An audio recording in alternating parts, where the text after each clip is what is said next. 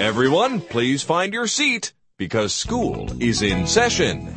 You're listening to the New Teacher Hotline, presented by the American Board for Certification of Teacher Excellence.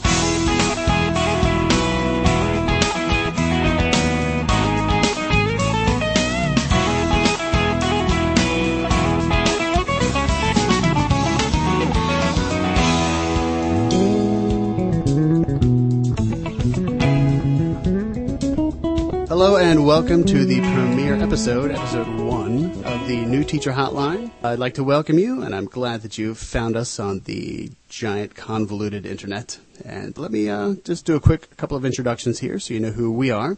My name is Mike Kelly. I am the Director of Teacher Preparation for the American Board and the author of Rookie Teaching for Dummies. Sitting opposite me in our space-aged recording studio is Dr. Glenn Moulton, who is our resident teaching expert, currently developing our professional teaching knowledge refresher course.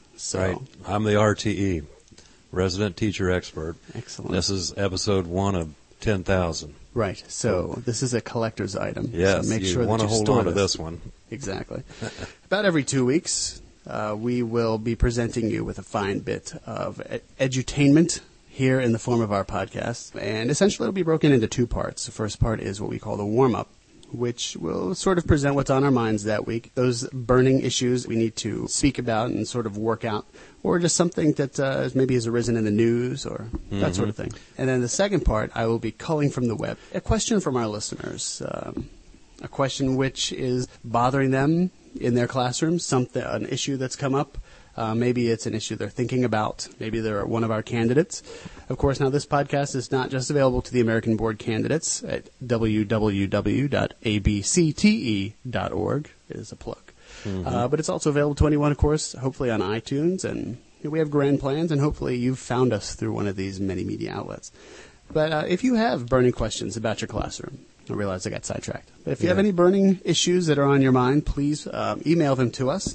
And our email address is newteacherhotline@gmail.com. So feel free to email us your questions. If you're someone who's trying to become a teacher, you've got serious concerns about becoming a teacher, or if you're in the classroom and you're having trouble, hence the New Teacher Hotline, we are here to help. Now, these questions have to be educational in nature, right? We don't want to answer questions about their personal life or it depends on how many emails we get. Oh, yeah. Hopefully professional. We can sort through them then, right? Right. Pick out the best ones. And if you can work in something personal, then that's more exciting for all of us. Okay. So we may not use it, but it would be fun to read. Exactly. Okay. Exactly. So rest assured that you're entertaining someone. So this week we'll start with our warm-up. Okay. I'm warm. Okay. And our first issue is classroom management. I figured we would start with the easiest thing. Well, that's an easy one. Right. Over the next series of podcasts, we're going to focus on little sections of classroom management, sort of in conjunction with our classroom management module that's coming out to all American Board candidates. So I figured today we would just frame it. So Glenn, if I say classroom management, what do you say? Don't panic. Have something ready. It's actually, classroom management's actually the first thing that has to occur. And wise teachers are well prepared for this even before school starts. If there is a saying that I happen to believe in, and that is, if there is structure and management in the classroom, then the process of education can take place. However, if there's not, it looks more like a jailbreak, and it's unlikely anything meaningful is going to happen that day. Now, I know I was a math teacher for 7 years, which is not a long stretch of time, but enough to know that that's not the first thing I would have thought of with classroom management. Right. Most people are concerned about what they're going to teach. And actually the first consideration is, who are you going to teach it to? What's the nature of the audience? What kind of student is going to be sitting in front of you? How many of them? And what kind of rules are going to be needed for that particular classroom? So when I used to think of classroom management, I would think of, I've got a kid that's really behaving poorly. So what do I do to get control of the classroom back? And you're framing it in an entirely different way. Right. The best way to handle discipline problems is to prevent them. And the best way to prevent them is to be prepared for them, because they will happen. Right. Now, if I am listening to the podcast and I'm already having behavioral problems, I'm thinking to myself, prevent them before they even happen. Okay, well, that's nice to know for next year. But this year, I am already in hot water. Right. So it's not lost, right? Are you saying that it's lost if you haven't got classroom control already, or are there things you can do? No. That's very typical, and most first-year teachers make the same mistake. They start out assuming that the students want to be there and will be enraptured by them as teachers and want to learn it all. And so you're saying that doesn't happen? Oh yeah, it always did for me, but. I guess it's possible, but that you shouldn't assume that you'll be the head of a utopian society. Right. No, it never happened for me either. But there is a honeymoon period that most students will grant you of a week or two at the beginning of school. And during that period, you must establish law and order and establish the classroom procedures that's going to carry you for the rest of the year. So if you've missed that opportunity, and most of us did, including myself, because no one was there to advise me either, then the best thing you can do is transition back into that. Okay, here's what you got to do. Number one. Okay, should I get a pencil? Well, yeah, this is going to be important. Okay, I'm ready. Number one, you've got to come up with some class rules. And they need to be based on realistic classroom situations that you've already encountered. And then what are you going to do about it? What are the consequences? Okay, let me ask you a question about class rules. Because I went through a traditional training track, and a lot of my classes were stressing the fact that when you're making class rules, it should be an entire class procedure. That you should have all of your students get together and help you decide the rules. Where do you weigh in on that? Well, that's nice if you can pull it off. I mean, that is probably the best way of doing it. However, if you're already in the middle of a train wreck, it's pretty hard to put the cars back up on the track. So at some point, the teacher may have to reestablish control and become the authority figure in the classroom. In so doing, the teacher kind of has to judge for themselves. Where are they? If the train is already wrecked, then okay, pick it up and put it back on the tracks yourself, and the students will have to fall in line. So come up with some realistic rules as well as consequences. Okay, so that was step one, That's rules step one. And consequences. Got it. Step two, enforce them in a fair and consistent way. All the time, every time. What a lot of teachers will find is that they don't enforce the rules that they create, and as such, they might as well not have them. Or they find that they only enforce them some of the times, or with certain students, which of course is that's just as bad or maybe even worse. So you almost have to think of it as a situation where, okay, now this week I'm going to concentrate on the kids who are out of their seat, and I'd tell them that in advance. Okay. The rule this week is stay in your seat. Anybody out of their seat, you receive the consequence. So you're saying in a dire situation, it may not be appropriate to enforce all the rules at all times. Well, not that you wouldn't enforce them, but that you would specifically focus on rules so that you can bring the class up to speed. Exactly. You may have a full slate of rules, and by the way, by rules, I'm talking about a few in number. Not if you have more than 10. Only you are going to remember them. Can I tell you that when I first started teaching, my class rule list was 6 single-spaced pages. And it turned out that was a lot to remember in the long term. There were corollaries and bylaws, and by rule 8.9.4D amended last year, you can't sharpen your pencil. That's right. You were a math teacher, right? Right. I had them organized with lots of decimals. That had very limited potential. Right. There is one other thing that a teacher may want to consider, and that is when do you begin to reinforce the new rules or the rules that you've already established. And one of the things that has always worked well for teachers that I've worked with, including myself, is begin after a holiday. If you don't have a handy holiday, begin after a weekend. In other words, don't necessarily start your new campaign on Thursday. Right. Probably the worst day would be on Friday.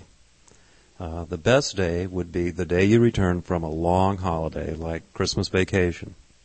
If you don't have a holiday handy, pick a Monday. That's when they're probably the most attentive and are willing to listen and are willing to obey. Well, excellent. Well, let's do a quick recap then. So for this week's warm-up activity, in order to establish order in the classroom, The first two steps are writing rules that are clear, that are few, and that are enforceable, and then to, in turn number 2, enforce them fairly and consistently. And then in situations where it's difficult to enforce across the board, then to specifically highlight individual rules that you can work on. Exactly. Now, in part of the implementation of this is to pick a holiday and begin the day after the holiday. The other thing that a new teacher should consider is informing the administration that, okay, I'm reinforcing my rules, and I may have to make an example out of a couple kids. And just telling you in advance that you might be receiving a student or two third period today.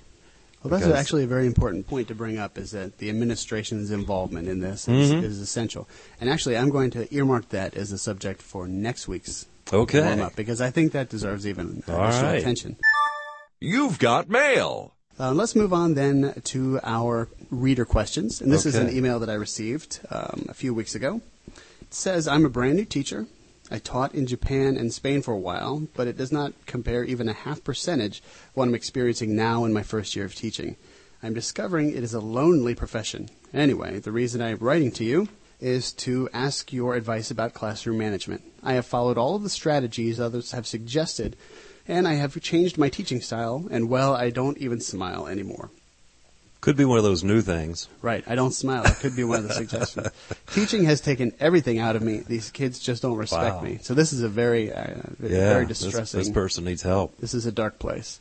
The principal told me that every student in the class was academically strong and that they only choose, quote-unquote, the best students without behavioral problems for me. Well, boy, was I in for a treat. First of all, I was compared to their first teacher left and right, and many resented the fact that I was transferred into the class, and the behavior problems started showing up, talking back, swearing, throwing paper, etc., etc., etc. I don't know what the etceteras are, but those were some serious first three. Were they capitalized? They were not. They were not. Was there an exclamation point after? There was, and an ellipsis. Ooh, to suggest that there was some emphasis on that. I've tried everything to build classroom community, and it's not working. And I've heard it said that no amount of cooperative learning, discovery-based lessons, etc., can cure the ailments of an undisciplined classroom, and I agree. I'm under a lot of pressure to get those kids under control, and I'm desperate and beginning to feel as though I am the worst teacher in the world. I would really appreciate it if you could give me some suggestions and ways to improve. Thank you. Okay, well, that's... Could you just give me a 30-second answer to that question? But it wouldn't be very good. Right, okay, fair enough. Actually, that question is, I hate to say it, but it's really typical of a lot of new teachers. And it's probably a good one to start with. There are many answers to this, but here's the surface answer. It sounds like we have a teacher who has either lost control or more likely never had control. Okay, to establish control, we almost have to go back to something we said earlier. What's the first thing you have to do?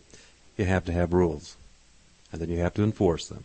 Never assume that the students are always going to play by the rules. You're not suggesting that I picked this letter because it matches with our topic from earlier. No, but it certainly does. What a happy I'm glad you did. Let's see if we can do that again next time. Right. This is actually, it does now that you think about it, because the teacher needs to reestablish control, become the authority in the classroom. And there's an interesting thing that we have our teachers do sometimes, especially in their first year, and that is shadow a student all day long. So before you start teaching, you have to follow this student all day long and sit through all their classes. What we have found is that if the student has 7 different classes that day, the student will demonstrate 7 different personalities. Interesting. Based on whatever class they're in. The person who sets the tone or the personality for the class is the teacher, not the student. It sounds like this particular teacher that we're talking about has allowed the students to set the tone for the class. It does. So she or he almost needs to go back and reestablish that, I'm the authority figure here, and I will run this class. And then a lot of times the behavior will fall in place. But absent that, the students will do what they want. Now, I can definitely vouch for someone, in the classroom who knows that when you try to establish that authority figure, it is just really unpleasant. It's weeks or even a month and a half or 2 months of constant badgering of students to behave correctly, and just one moment of slipping up or one moment of letting something go because you just don't feel like you have the energy to deal with that sort of discipline really can undo lots of progress. That's true. This is one where to reestablish control, you've got to be on your best game. It's got to be something that you do from then on. The popularity thing, yes, you're going to be the most unpopular teacher in the school until that training period is over. For a lot of teachers, the advice we give them is start tough. Now, that doesn't mean start mean. It does not mean to start ugly. It does not mean to start nasty. What it means is be tough. Tough love. Be fair. Be kind. But no, you make the rules and you enforce them. It's easy to let up once the rules are established, and most teachers do. It's very hard to reestablish the rules once they've been lost. So we encourage people to begin that way. If you didn't, and you've got to recuperate, that's going to cost you some time and energy. Again, we've talked about it already a little bit, but determine in your mind the best time to do this. If it's really out of control, then go over the rules again so that all the students are very clear on them and the consequence. Then you can pick one of them and enforce it heavily. Mm-hmm. And when that's under control, go to the next one. Right, so when you've got things that are completely chaotic, sort of cleaning up one corner of the messy room at a time. Right. Enforce them all, but overemphasize certain ones. That sounds like so very good take advice, them off the list one at a time until you've reestablished control. Now, in so doing, you may have found some ringleaders. Normal control just doesn't seem to work with them, and they're the ones that, well, you know what, maybe they need to go see the administrator, or maybe the teacher makes a phone call to the parents, at dinner time, or perhaps some detention or after-school activity. All right, so actually that sounds like another great topic for warm-up. Okay. So we've identified we're on a roll then, right? Indeed we are. So because identifying ringleaders and trying to knock out that sort of bad behavior example is, exactly. We probably should spend some time on that. So I think with that, we will bring this first podcast to a close. We are interested, first and foremost, in helping you and bringing you some relief. We understand that teaching can be a difficult thing, especially when you feel as though you're only surrounded by children all day long, and what you really long for is just someone to talk to and give you some feedback. Even, I know when I was teaching, even friends of mine, adult friends of mine that I would talk to about teaching, just really weren't interested in hearing about how the kids weren't doing their warm-up when they were supposed to and what I should do about it. It comes off as whining. Right. Probably the best thing to do is talk to the teacher next door, right, or the department chair, or somebody who's been there for a while. And if you're not interested in doing that but know how to email us. We'll continue to talk about classroom management and have interesting and hopefully entertaining things to say. So thanks for listening. And until then, we'll see you in the faculty lounge. Do you have a question that you would like us to answer on a future podcast? Our experts are standing by. Email us today at newteacherhotline@gmail.com. The opinions expressed in this podcast are those of the participants and do not necessarily reflect the opinions of the American Board for Certification of Teacher Excellence. In fact, ABCTE makes no claim that downloading this podcast will even be worth your time. But, we hope it is. Our theme song is courtesy of Van Davis at www.vandavis.com. Thanks for listening.